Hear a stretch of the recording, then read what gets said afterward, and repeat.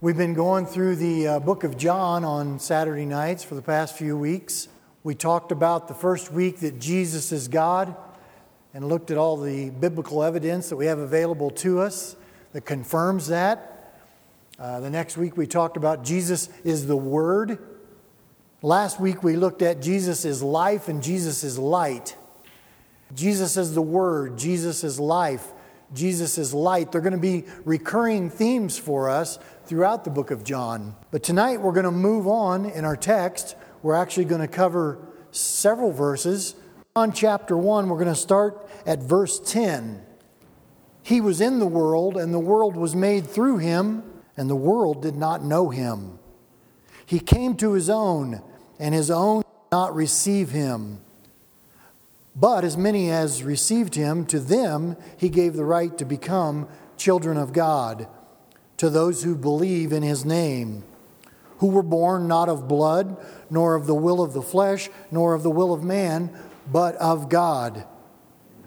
And the Word became flesh and dwelt among us, and we beheld his glory, the glory as of the only begotten of the Father, full of grace and truth. He was in the world, and the world was made through him, and what? The world did not know him.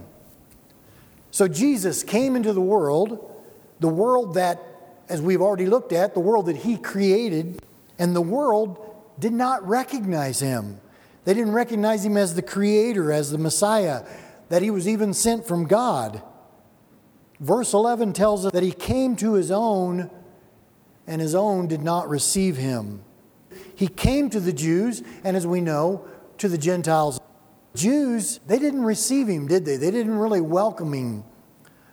He wasn't what they expected. He wasn't even what they wanted. He didn't meet their expectations. Most of them were looking for what? A king, a military leader, someone like David. That's what they were looking for. That's who they wanted to be their Messiah. He came to his own, and his own did not receive him. It's interesting here that the first time we see his own used, the Greek word translated his own, used in this verse is what we would call a neuter form. So it's referring to creation.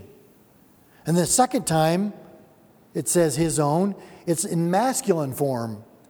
So it's referring to humanity. So in other words, Jesus came into this world, he came to creation, and his own humanity didn't recognize him. All of creation acknowledged him, what he had created, but there was one part of creation that didn't. History has proven that human nature is the only part of nature that refuses to worship God. And his own did not receive him. His own did not receive him. Who? Well, simply put, he came to everything that he created, but the very thing that he created in his own image did not receive or acknowledge him. They refused to believe who he was, who he said he was. Israel, the Jews, had a history with God, as we know. They were God's chosen people. We can go back into the Old Testament and see all the things, that interaction between God and his people, Israel. But they had a history of rebellion with God, didn't they? And they still continued in it, even at this time. They didn't receive or acknowledge him. They refused to believe in him. He came to his own, and his own did not receive him. As we come to know the Lord, there's many times that then we come across family and friends, and we don't necessarily always receive a warm welcome from them, do we? Because of our newfound faith that we have, that we're excited about, that we want to tell them about. It isn't always readily received by them, is it? They know who we are. They know what we used to be like. And so they're skeptical. They're not really sure about us, are they? John in this verse is thinking not only what happened in the early days of Israel's history, but he has in mind here what has happened when the Word came to his own place. His own did not receive him. Yet, There were some who did, as we know. John writes that for us. Because in the first word of verse 12, what do we see? We find a word that gives hope. 3 letters, but. But, however, although, in spite of all of this, we read in verse 12, but as many as received him, to them he gave the right to become children of God, to those who believe in his name. So we know that there were some who received him, those who became his own and God's own, because they believed in him, who he was, what he said, and what he did. And we can see what Jesus says about those who received him. In John chapter 13, verse 1, he says, now before the feast of the Passover, when Jesus knew that his hour had come, that he should depart from this world to the Father, having loved his own who were in the world, he loved them to the end. This is not the his own that we see in verse 11. It's the his own that we see in verse 12, those that received him. Now, in the real Lord's Prayer, we touched on a couple weeks ago, I think, on the Lord's Prayer. The real Lord's Prayer, in John chapter 17, Jesus was praying for those that did receive him and for those that will or would receive him. And he says in verse 25 of chapter 17, O righteous Father, the world has not known you, but I have known you, and these have known that you sent me. These. The these he's referring to are those that are in verse 12, chapter 1. Did you follow me on that? The these that he's referring to is the those that he's referring to in verse 12. But he gave the right to become children of God to those who believed in his name. Who were the those? Well, he tells us in verse 13, chapter 1 of John. Verse 13 says, who were born not of blood, nor of the will of the flesh, nor of the will of man, but of God. Those are the those. Not born of blood, nor the will of the flesh, nor of the will of man, but of God. They were born, they came about, they came to be something different now than just born. New birth. Not of blood. Not because they were born of a certain lineage. Not because of descent, right? Not of the will of the flesh. Not because they thought that they deserved it. Desire. And not of the will of man. Not because of what they said or did, not because of determination.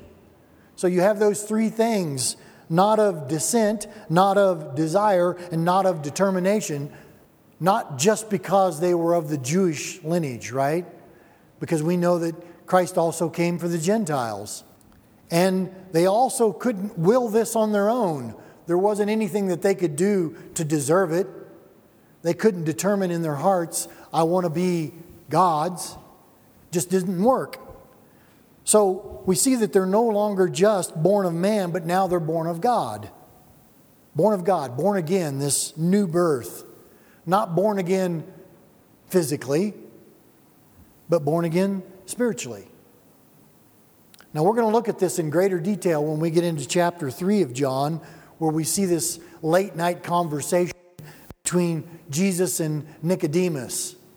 We're going to see in verse 3 that Jesus tells Nicodemus that unless one is born again, he cannot enter the kingdom of God. Nicodemus is confused by this, and he said, well, how can these things be? So he says, how can these things be? And then Jesus responds with what we've already seen here. He says, are you the teacher of Israel and do not know these things? The teacher of Israel. Here's one who is the teacher of Israel, and he doesn't understand these things. Well, we're going to get into Nicodemus a little bit later, but that rings true of what we talked about before, that his own did not receive him. Nicodemus, the teacher of Israel, and he did not know these things. Take a look, if you will, in chapter 1, We're going to look at verse 1 and verse 14 now together. We're going to run those back to back. I'm not asking you to ignore the other 12 verses that are in between there. I'm just asking you to take a look at this. In the beginning was the Word, and the Word was with God, and the Word was God, and the Word became flesh and dwelt among us. It's one continuous theme, if you will, about what?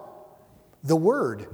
We've already determined, we've already shown scripturally that Jesus is the Word.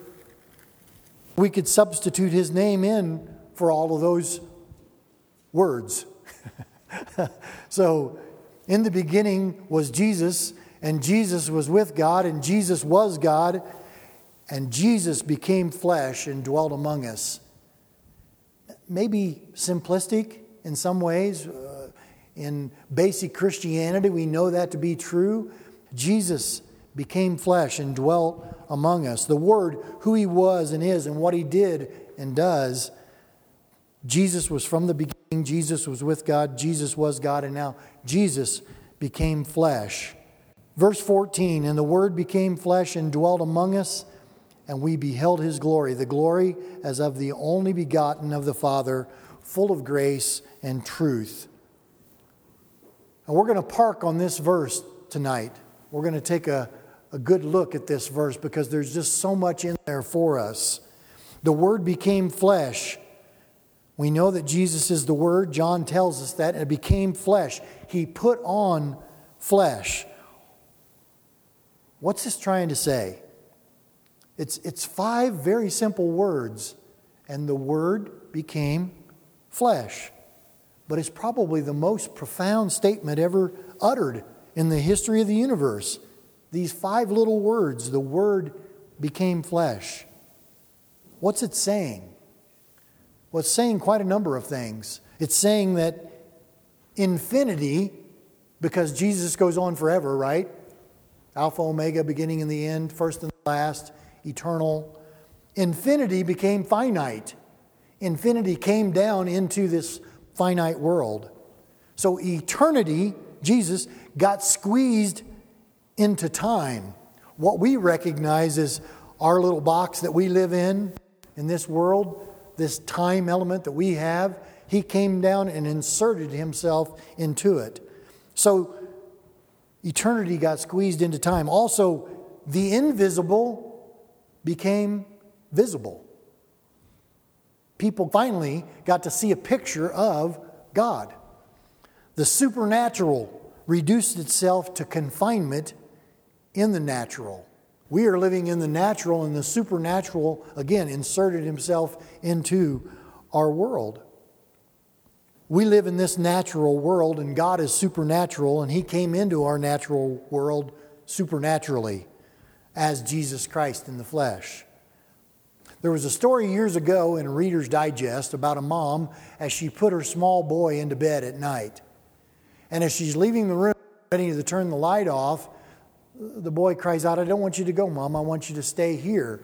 And the mom says to him, don't worry. God will be with you. God will be with you through the whole night. And the little boy responded, "But I need a God with skin on." I need a God with skin on. And the Word became flesh and dwelt among us. God with skin on. It's simple, but theologically it's deep. But it's a great mystery. Paul even wrote of this.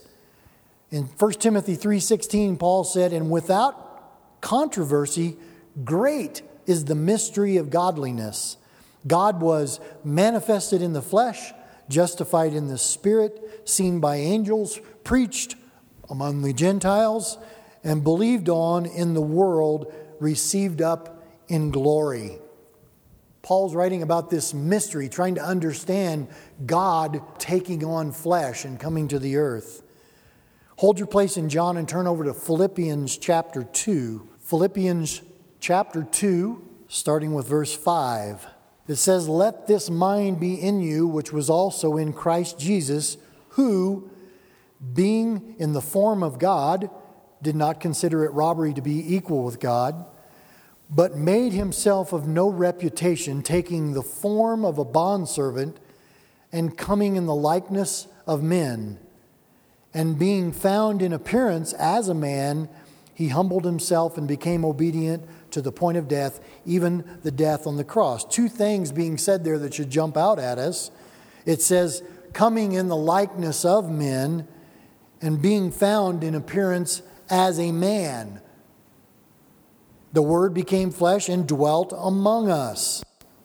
Now, the English word translated dwelt is the Greek word eskenosin, which means to encamp among us, to pitch a tent among us, to tabernacle among us. You probably heard that translated that way before. The Word became flesh and tabernacled among us, dwelt among us. The tabernacle was the place where they met with God. It was the point of contact. The temple was the same way when the temple was built. But in the New Testament now, new set of rules, Jesus Christ came as the point of contact between God and man. Christ himself dwelt among us. Christ himself tabernacled among us. The tabernacle and the temple were temporary dwelling places. They didn't last. They were destroyed. God dwelling in Christ has always been and will always be.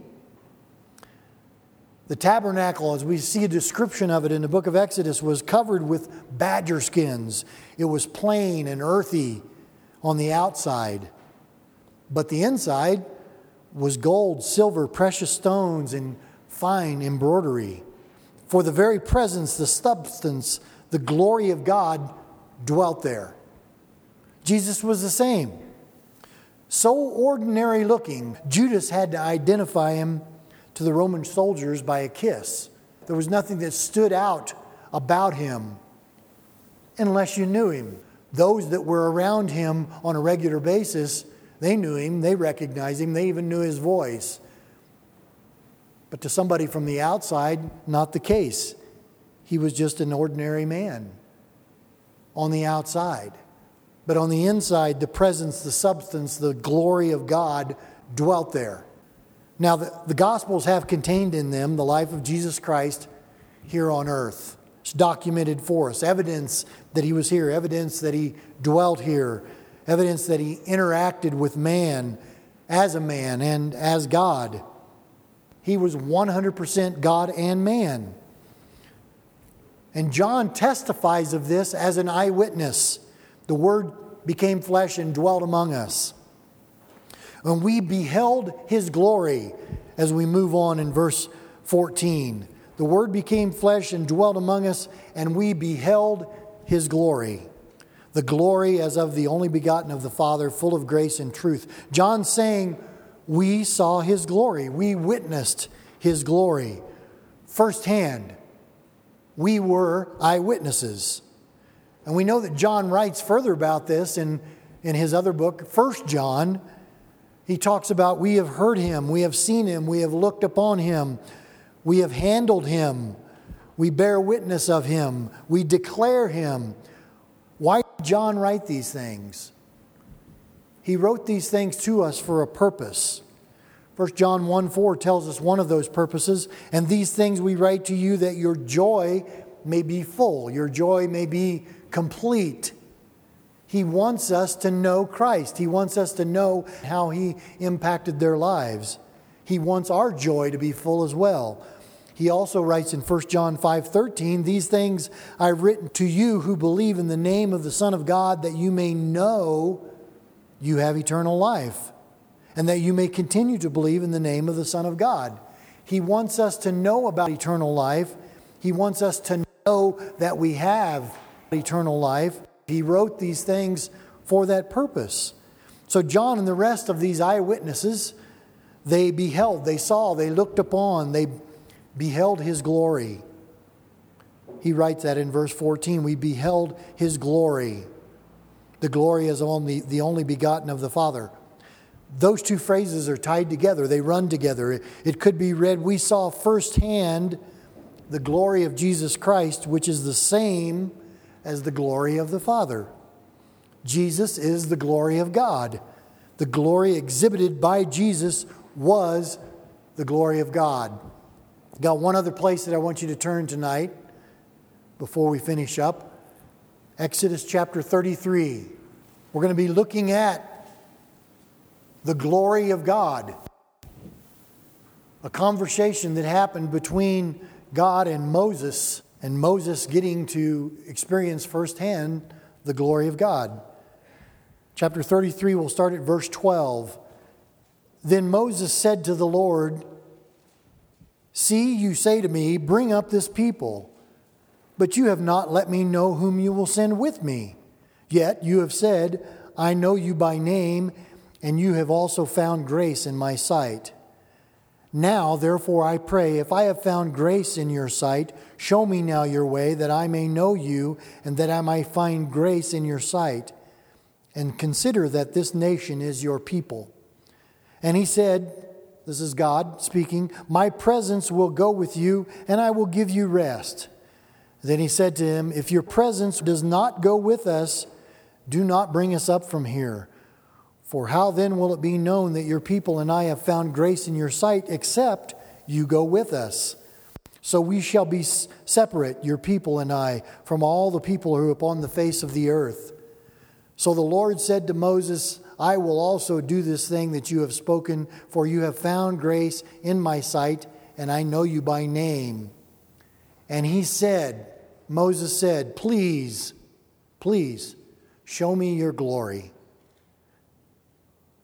Then God said to him in verse 19, "I will make all my goodness pass before you, and I will proclaim the name of the Lord before you. I will be gracious to whom I will be gracious, and I will have compassion on whom I will have compassion." And he said, "You cannot see my face, for no man shall see me and live." And the Lord said, "Here is a place by me, and you shall stand on the rock. So it shall be while my glory passes by, that I will put you in the cleft of the rock, and I will cover you with my hand while I pass by. Then I will take away my hand, and you shall see my back, but my face shall not be seen." So Moses is going to get to experience a part of God's glory, isn't he? For one, God talking directly with Moses, and then God says, "Here, stand on this rock, and I'm going to take my hand and kind of put you in the cleft of the rock, and then I'm going to hold my hand there till I walk by, and then I'm going to take my hand away." Yeah, and you get to see the backside of my glory as I pass by, because you can't look at my face directly. You'll be consumed. You die. So Moses had this great experience. He said, "Please show me your glory." John writes, "And we beheld his glory, the glory as of the only begotten of the Father." Jesus, as he came to earth, is the perfect reflection of the Father, of God. John says, "I saw it every day when I was with him. I saw his glory each and every day." In John 2, when we get there, we see there's a miracle that takes place in a little place called Cana. They went to this wedding. We know Jesus changed water into wine. And we read that story. We'll get into that deeper when we get to it. But we see in verse 11 of chapter 2 that John writes, "The beginning of signs Jesus did in Cana of Galilee, and manifested his glory, and his disciples believed in him." His glory was manifested by this miracle that he did. And the miracles go on, and the teaching goes on and on. So these guys got to experience the glory of God through Jesus each and every day. Jesus manifested his glory to them every day. When he taught, when he served, how he loved, how he performed miracles, he manifested his glory in all these things. To the point where John writes in chapter 20, verses 30 and 31, that truly Jesus did many other signs in the presence of his disciples, which are not written in this book. But these are written that you may believe that Jesus is the Christ, the Son of God, and that believing you may have life in his name. John couldn't even document all the things that Jesus did, but he gave us a lot to look at. But if someone were to ask you this week, can you give me a definition of God's glory? Give me a definition of that. You could do it with one word. And that word would be Jesus, right? The glory of Jesus Christ is manifested in the lives that have been changed by seeing Him for who He is. His glory is manifested to us and in us. Each one of us, we have our own glory story. As God manifested His glory to us by seeing Him for who He is. And that changed our lives. We gave our lives over to the Lord. That's our glory story. That's our testimony, if you will.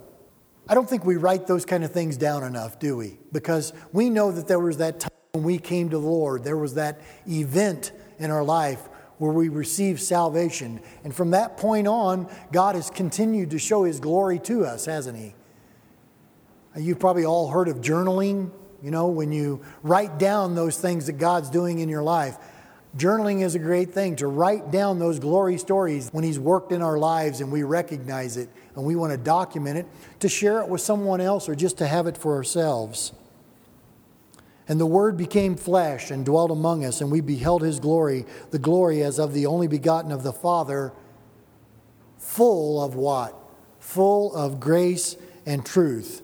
Grace and truth. Jesus is fully grace and fully truth.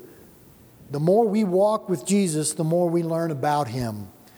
He's the perfect blend of grace and truth. We, on the other hand, not so much, right? Sometimes we can be very truthful without showing a whole lot of grace. We can be hard to be around at times. We can make others feel guilty. We're not showing much grace when we're like that. But sometimes we can be very gracious and misrepresent the truth. We might be fun to be around for a time, but we might have a tendency to be a little flaky as well, because we're not grounded in what? We're not grounded in truth. You see, grace without truth deceives people and ceases to be grace. Truth without grace crushes people, and it ceases to be truth. Let me say those again for you. Grace without truth deceives people and ceases to be grace. And truth without grace crushes people, and it ceases to be truth. Jesus was the perfect balance of grace and truth because He was grace and truth. In Acts 4, verse 33, we see the impact Jesus had on His disciples and the early church. It says, with great power the apostles gave witness to the resurrection of the Lord Jesus, and much grace was upon them all. Much grace was upon them all. Why? Well, they were telling the truth. Grace was upon them. They were telling the truth about Jesus Christ. So what was the church growth formula, if you will, for the early church in the book of Acts? Grace and truth, truth and grace. Much grace was upon them. They were telling the truth. You see, some churches today embrace truth, but need a healthy dose of grace, don't they? But other churches, they talk a lot about grace, but they cry out for a healthy dose of truth. Now, the Jews in Jesus' day were familiar with truth. The law was truth, period. Grace was a term, somewhat foreign to them. Grace was evident in the Old Testament, but it was just overshadowed so much by the truth, the law. They believed that if they kept the law, they were in good standing with God. The problem was that they couldn't. There's an author by the name of Randy Alcorn, and he writes in his book, The Grace and Truth Paradox, great book. It says that a bird needs two wings to fly. It makes sense. If he has only one wing, he's grounded. But Alcorn goes on to say that the gospel flies with the wings of grace and truth. Not one, but both. Jesus wasn't 50% grace and 50% truth. He was 100% of both. Again, we're not like that, are we? We sometimes choose one over the other. You ever seen a dog try to play with two chew toys at once? You know, you're playing with this dog and there's a chew toy here and a chew toy over here, you know, and you throw the one to him and you tease him with the other. And the dog wants both, doesn't he? But he can't quite get both of them in his mouth. You know, unless he's a bigger dog. A bigger dog might be able to pull that off. He might try it. So he gets one of those chew toys in his mouth, he stuffs the other one in, but still one has a tendency to just kind of spurt out. There's not room for both of those chew toys. And we sometimes act like a big dog, don't we? We certainly have bigger mouths, but our minds struggle with holding on to both grace and truth at the same time. One or the other wants to spurt out, doesn't it? That's not the case with Jesus. He's 100% both, always. Sometimes we want to side with grace and we lack truth to go with it. Sometimes we want to give someone the truth and there's no grace. It's not sprinkled with grace. You know, some years ago, the bracelets came out. You guys probably remember them. WWJD, what would Jesus do? You know, it was encouraging to have those. It was a good question. But I think it would have been better if to say WDJD, what did Jesus do? We have this whole book available to us to tell us, right? It's not so much about what would Jesus do, but what did Jesus do? It's documented for us. Our mission statement here at Calvary Berthoud, you've seen, love God, love others. When we truly love God with all of our heart, soul, mind, and strength, if we're truly doing that, loving others happens very naturally, doesn't it? Because we're loving God the way that God would want us to love Him. His love working in us then helps us to love others naturally. And then grace will happen naturally. God's love, God's grace will shine through us to them. And we can share with them the truth. Think about this. Something's wrong if all unbelievers hate us. Something's wrong. But something's also wrong if all unbelievers like us. We're getting into that balance of grace and truth there, aren't we? If we accurately demonstrate grace and truth, some will be drawn to us, some will be offended by us as well. Jesus faced the same thing. He was true grace and true truth, and He still had some that were offended by His words and His deeds. But if we offend everybody, it's because we've taken on the truth mantle without grace. If we offend nobody, it's because we've watered down the truth in the name of grace. Jesus was and is full of grace and truth, 100%. We see that in this verse. But we see something else there. He was full of what? Grace and truth. In that verse, grace comes before truth, doesn't it? If we show grace to someone, it's going to be much easier to share the truth with someone as well. We are to show grace while giving truth, because that's what Jesus did. Amen?